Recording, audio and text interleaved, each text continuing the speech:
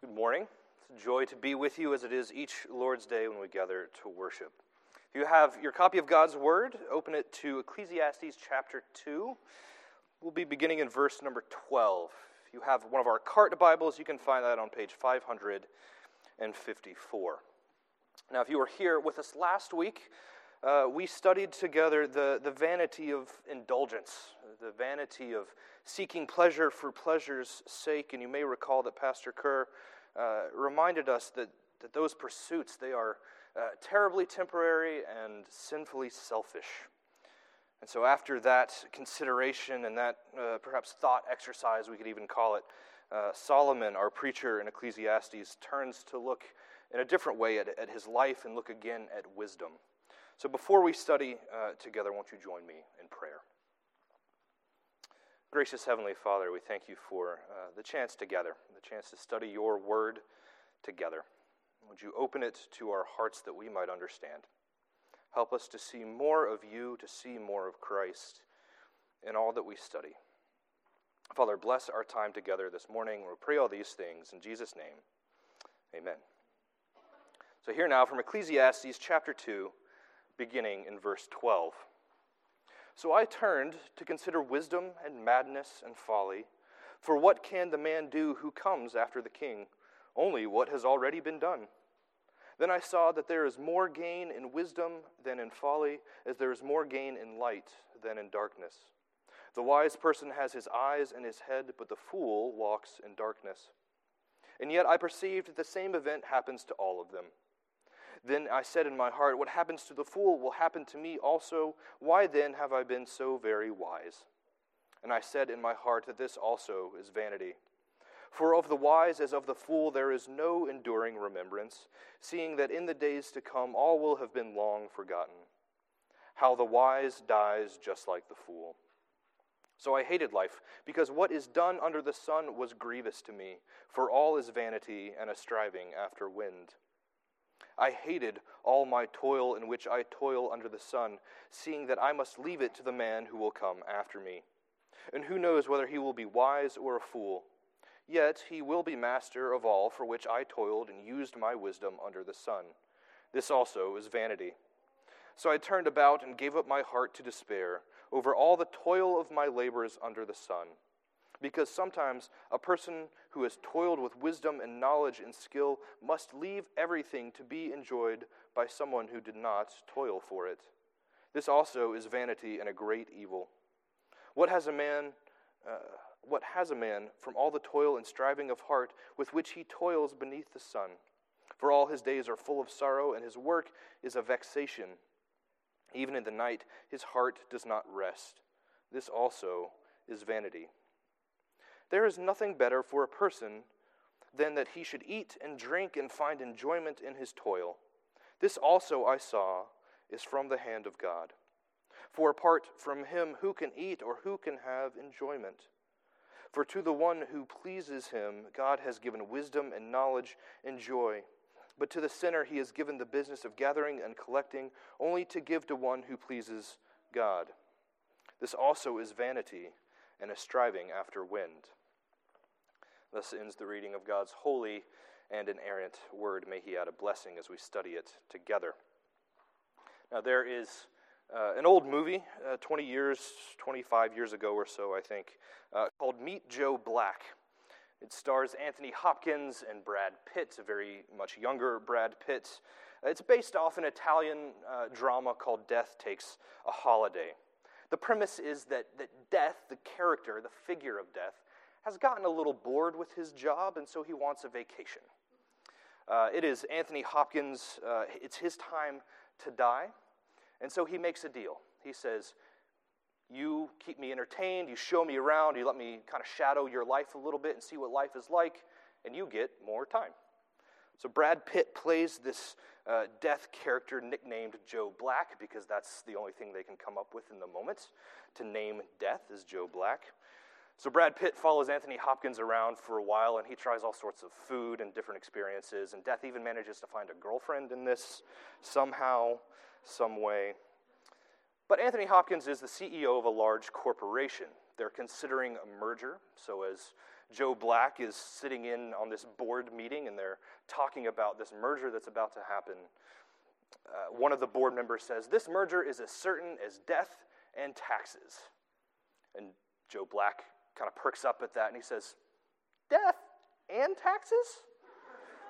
And the guy confirms this. He kind of asks him again. He's like, "Death and taxes? What an odd pairing."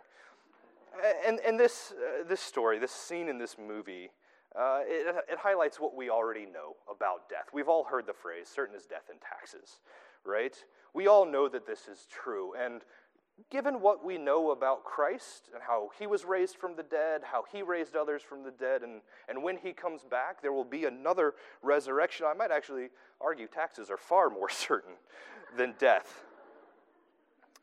But death comes to us all, doesn't it? That is the certainty. And it's this fact that is almost the guiding principle of our passage this morning. It's what Solomon is wrestling with. He's wrestling with death and the effect that has on life and on all of his work and all of his toil. So that's where we're going to begin this morning. We're going to begin with the certainty of death. We're going to look at how it informs Solomon's search for wisdom, his search for significance, and a search for really the ultimate meaning in life. But in that contemplation of death, we also see a certainty about life.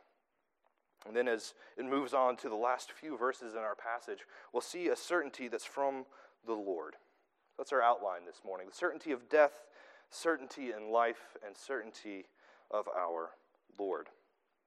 So our passage begins this morning as Solomon moves on from his pursuit of pleasure, his pursuit of wealth, and he has tried everything. He has contemplated all of the hedonistic desires and found that all of them are vanity. They're all striving after wind. So he turns again, as we begin in verse 12, to contemplate wisdom and madness and folly. All the pleasures of the world could not satisfy him. All the company of the countless women that he was with, all the money that he had, all the gardens that he built, all the palaces that he lived in, he could not bring him the significance he was searching for. So he turns again to look at wisdom. And after he begins to seek this out and to contemplate wisdom, he realized that all of those things that I've striven for, all of those things that I've sought to gain in what we studied last week, he realizes that no one could surpass that. Certainly no one here among us has the means that we could try anything more than Solomon did. Remember last week he said, "Whatever my eyes saw, I denied them nothing." He's tried it all, and so what can one do who comes after him? Nothing. They can only follow Solomon. They can only follow his pursuit of pleasure. What can one do who comes after the king who's done everything?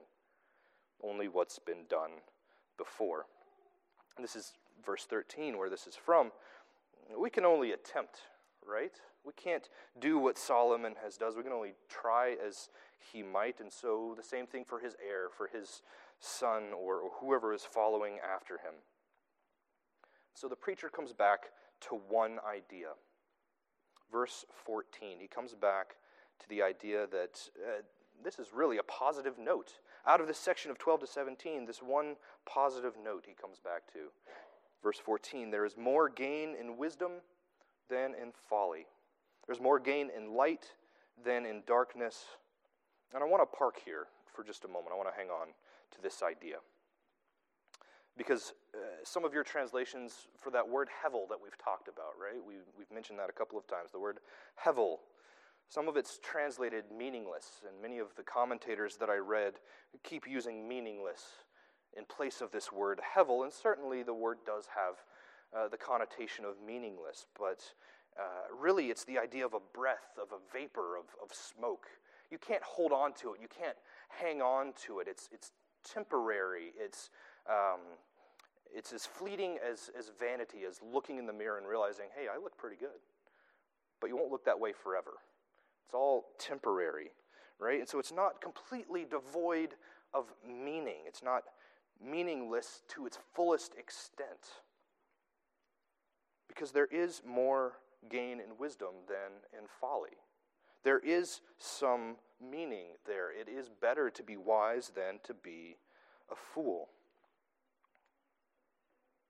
And we'll talk a little bit more about this meaninglessness and the empty as we get towards the end of our passage. But I wanted to park here because this is the positive note here in this section, that there is more wisdom than, there is more gain in wisdom than in folly. And you all have seen this to be true. Solomon has seen this to be true. I had to learn that lesson the hard way, and I'm sure many of us did too. It was 12 years ago, 14 years ago, something like that. I don't even remember when. I was trying to sell something online for the first time. And I had it listed, and someone contacted me and they said, hey, I'd like to buy that. Here's my address, and hey, I've paid you on PayPal. Here it is. And they sent me screenshots of the money being transferred, and I thought, oh, that's pretty good. But something just felt off, right?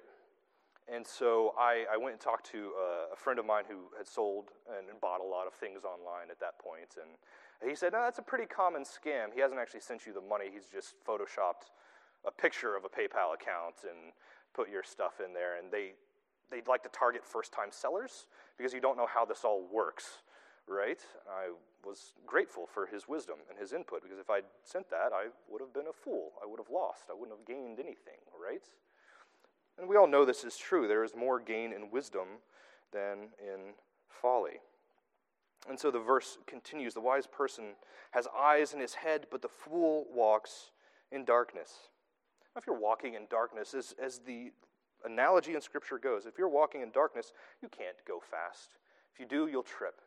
And even if it's your own home and you know your way around, you know exactly where everything was, and before you went to bed and turned off all the lights, if you put everything away and made sure the path was clear, what do? You still walk pretty slowly, don't you? That's what happens. There's more gain in wisdom than in folly. And yet, the wise and the fool alike, there's one thing that happens to everyone. Verse 14 at the end, and yet I perceived that the same event happens to all of them. This is death. Death is always upon us. It's always around us. Perhaps it's in the back of our minds, hanging around like a raven, rapping as if tapping at your chamber door. Death is always around us. And I don't want to speak of death lightly, because it's a heavy thing. It is a difficult thing. If you have not yet felt the sting of death of someone close to you, you will. Those of us that have lost someone that we love, lost someone that we care about, it's a hard thing. So I don't want to skate over this lightly, because I know that many of us miss many people. Death is a heavy thing. But I don't say this to frighten you. I don't say this to make a mockery of death. I say this because this is what Scripture tells us right here. That death comes to us all, and that's the certainty of it. That death is certain for all of us. And Scripture doesn't say that either to frighten us, but it's here to point us to reality. Because the certainty of death, it changes how we live, doesn't it? Knowing that death is a possibility, it changes how we live. And here's what I mean. All right, how many of you have a cell phone? Most of you, right? All have a phone. And how many of you, when a friend or a loved one leaves and they're going back home after spending some time together, you say, hey, shoot me a text, give me a call, let me know you got there. Why do we do this? Because we know that driving is dangerous. We know that death is a possibility, and we want each other to be safe. Right? We want to know that thing that we don't want to say, that we don't want to talk about, we want to know that that hasn't happened. Now, we know that death could happen in many different ways. We take precautions to avoid it, and I'm not saying don't take precautions. Quite the opposite. Take those precautions. But we don't need to fear death. If you belong to the Lord, there's no reason to fear. The apostle tells us that to be absent from the body is to be present with the Lord. For the believer, death is not something to be afraid of. It's knowing that we will be with Christ and will be present with him, and that's a great joy. So what does all of this contemplation, all of this thought about death, what does it all do to Solomon? It doesn't lead him to this joy. Quite the opposite, right? he hates life. He wonders, why, if everyone dies, why have I been so wise? Why has he worked so hard when his life can only end in death the same way that it ends for everyone? The same thing that happens to the fool will also happen to him who is so wise. All his striving, all his pleasures, all the wealth that he's accumulated, it can't stop him from dying. Cannot change what will inevitably happen. So when he says, I hate life, he's not saying, I hate my life. The circumstances of my life are so bad I can't stand it. That's not what's going on here. Rather, quite the opposite. The circumstances of his life are quite, I don't even know how to say, opulent, right? He's had more money at that time than anyone has ever had. He had it all. He's tried everything. The circumstances of his life are not bad. No, he's saying he hates the concept of life itself. How depressing is that, right? How depressing can it be that you come to hate the concept of life itself? But that is the nature of a life lived under the sun and only under the sun, isn't it? So now we'll turn to examine some of the certainty of life. We've seen that the certainty of death is that it happens to us all. So all the preachers searching for wisdom, all of Solomon's contemplating folly and madness, has led him to this hatred of life itself. And why is this? Because all that's done under the sun, as our text says, is grievous to him. It grieves him to see all of this. So as death is looming over Solomon, as he's contemplating all of this, he returns again to think of life and to think really on his work and his life's work. It's the same question that we saw in chapter 1, verse 3. It's one of the central questions in all of Ecclesiastes. What can a man gain by all the toil with which he toils under the sun? So his hatred of life, his contemplation of death has returned his thought to this central question. He hates his life, he hates his toil. Verse 18, seeing that I must leave it to one who comes after me and who knows whether he will be wise or be a fool, yet he will be master of all for which I toiled and used my wisdom under the sun. What's Solomon upset about? He's upset that everything he's worked for goes to someone else. Someone will inherit it, someone will claim it, someone will take it. And there's something natural about that desire, isn't there? Something that you've worked for, The scriptures tell us that the laborers deserve their wages, right? How ridiculous would it be if you went into work one day to get your paycheck and they say, actually, we're going to give it to someone else. You don't need it. You've got enough. You're not going to use this. It goes to someone else. Did anyone else just kind of bristle up at that thought? Of course that's ridiculous. No, you don't want what is yours to be given to someone else. But to be fair, I've painted a bit of a false dilemma in that one, because you're still alive in that situation. What Solomon is saying is that after I die, after I'm gone, all of the things that I've worked for, all of my money, all of my possessions, all of my land will go to someone else who did not work for it. Solomon's dead in this scenario. He has no use for it. He has no need for it. Do you hear the selfishness in that? Even in his death, he is still so concerned about his things and who they belong to. See, that pursuit of pleasure, as we heard, it's sinfully selfish, isn't it? We see that working itself out even in Solomon's contemplation of death. But the certainty of life is that all that we do, all that we have, ultimately will not belong to us. No matter how much we have or how much we gain, it doesn't belong to us. One way or another, it won't be ours forever. Solomon's selfish desire isn't that he can use all of his wealth to help people, to build things that would improve the country, or to treat people as image bearers. No, he's concerned with all of these things for himself. All of the hevel that he's accumulated will go to someone else. So how do we make sense of what Solomon's saying here? Do we stop giving gifts to people? No, that's not the answer. Should we, before our death, should we give everything away to everyone else and leave nothing for our children or for our family behind? That's not what he's saying either. He's contemplating the work that's done under the sun. He doesn't have an eternal view. He has a selfish view here. This is one of those passages, this is one of those situations where Solomon has taken onto himself the view of the world. He's not speaking in God's wisdom here. He's speaking in the wisdom of the world.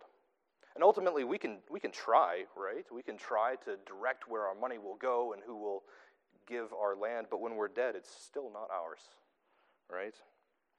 So the certainty of life that Solomon points out is that it's not ours. It wasn't ours first, and it won't be ours after. So where does this leave Solomon? It leaves him in despair. Verse 20. So I turned about and gave my heart up to despair over all the toil of my labors under the sun. For all his days are full of sorrow, and his work is a vexation. Even in the night his heart does not rest. This also is vanity. See, Solomon hates the idea of life. His heart has been given over to despair, and even his work now is a vexation. The word vexation in Hebrew, it's grief and it's anger.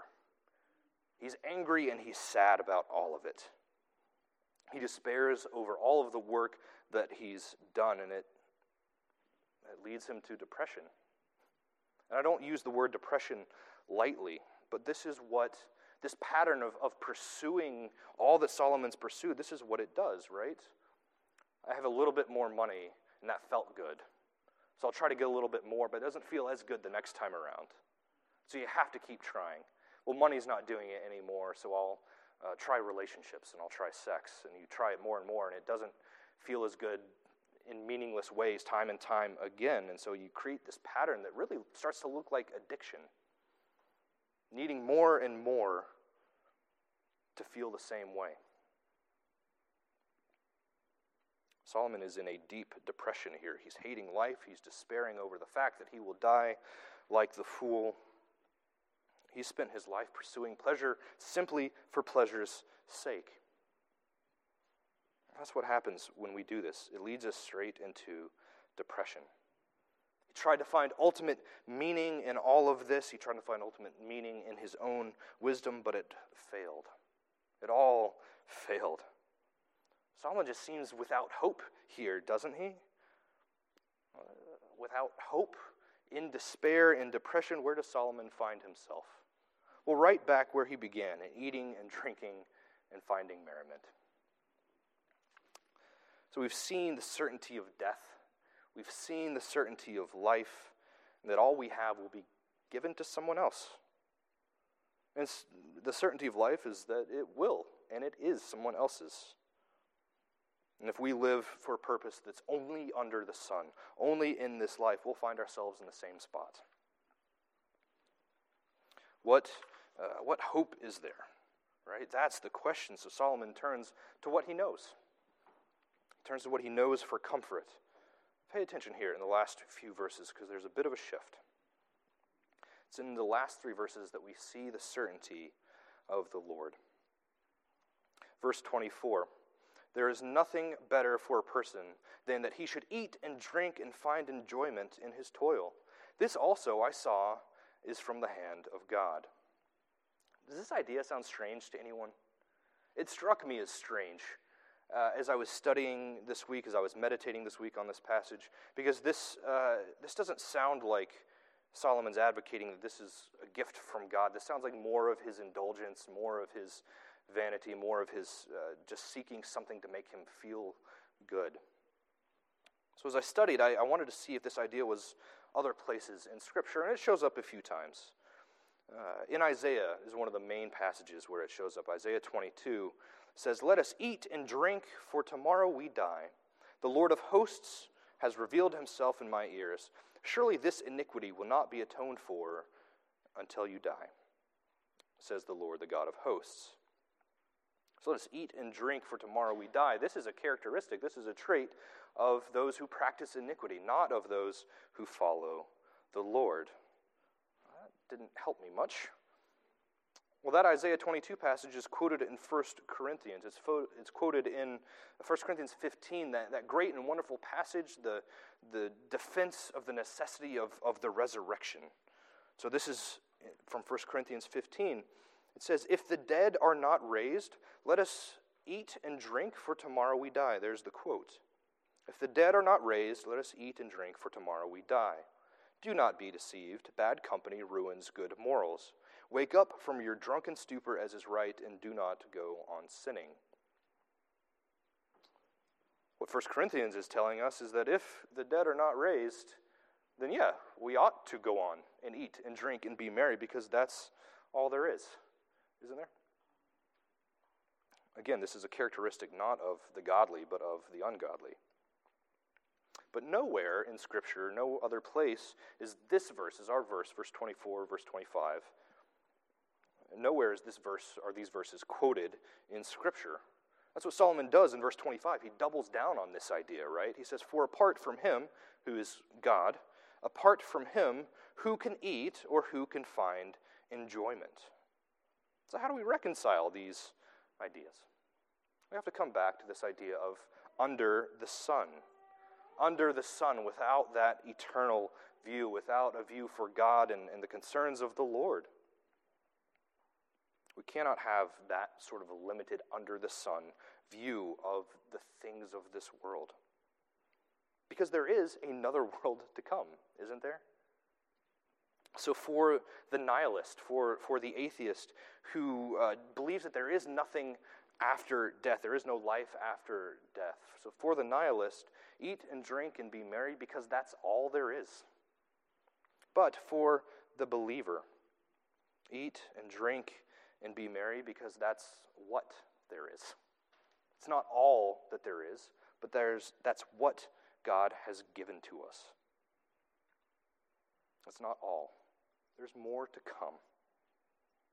But for now, while we're still here, enjoy God's good gifts to you, because he does give us good gifts. Eat and enjoy it. As Truett Cathy, the founder of my favorite fast food chain, Chick-fil-A, Truett Cathy says, "Food is necessary for life, therefore make it good." So eat and enjoy it. Don't be gluttonous. Drink, don't be drunk. Right? Enjoy sex in the bounds of a godly marriage. That is one of his great gifts to us. Plant gardens. Build things. Go for a drive. Enjoy the sunset. Paint a picture. Read a book. Sit and look at the grass. Whatever you enjoy doing, right? Because these are good gifts from God. So enjoy them. Whatever you find yourself doing, do it to glorify him. Do it so that when others look at you and ask what you're doing and why you're doing it, you can say, "This is a gift from God." And by watching you and seeing how you enjoy his gifts, they might come to know him. They might come to know Christ. So thank him for the gifts as well. Praise him, glorify him, thank him for the gifts that he's given you. So know this then. Know that the certainty of the Lord is that he gives us good gifts. And the best gift of all you know is Christ. It's Christ's death and burial and resurrection, that through him we might be reconciled to the Father, our sins forgiven. What a great gift.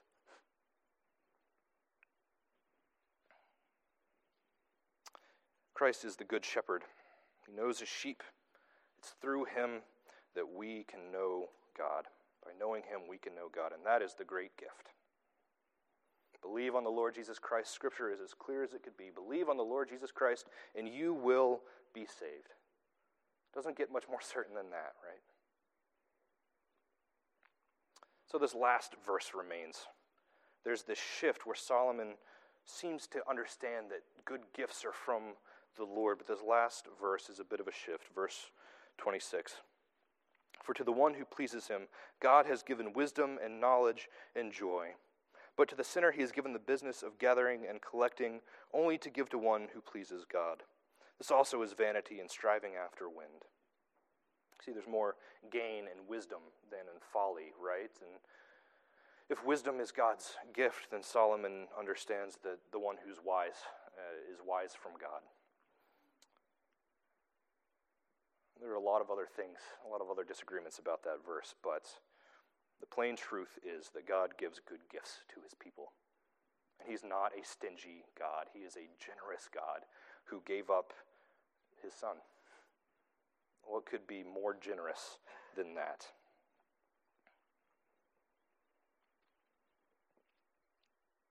Certainty of death is that it's coming. We don't have to fear it. We don't have to fear it for the sake of Christ. And the certainty of life is that it's not ours. It has been bought with a purchase by Christ. And what God has redeemed can't be taken from him. And that is the great certainty of our Lord. So remember God's good gifts to you. Most of all, remember Christ, that great gift. Let's pray. Gracious Heavenly Father, you have showered your blessings upon us. You have given us more than we could ever consider. So much of it goes unnoticed by us. So thank you for being generous. Thank you for being the God who really cares. That though we sinned and death entered the world, that we don't have to despair. Thank you for the hope that we have in Christ. We pray all this in Jesus' name. Amen.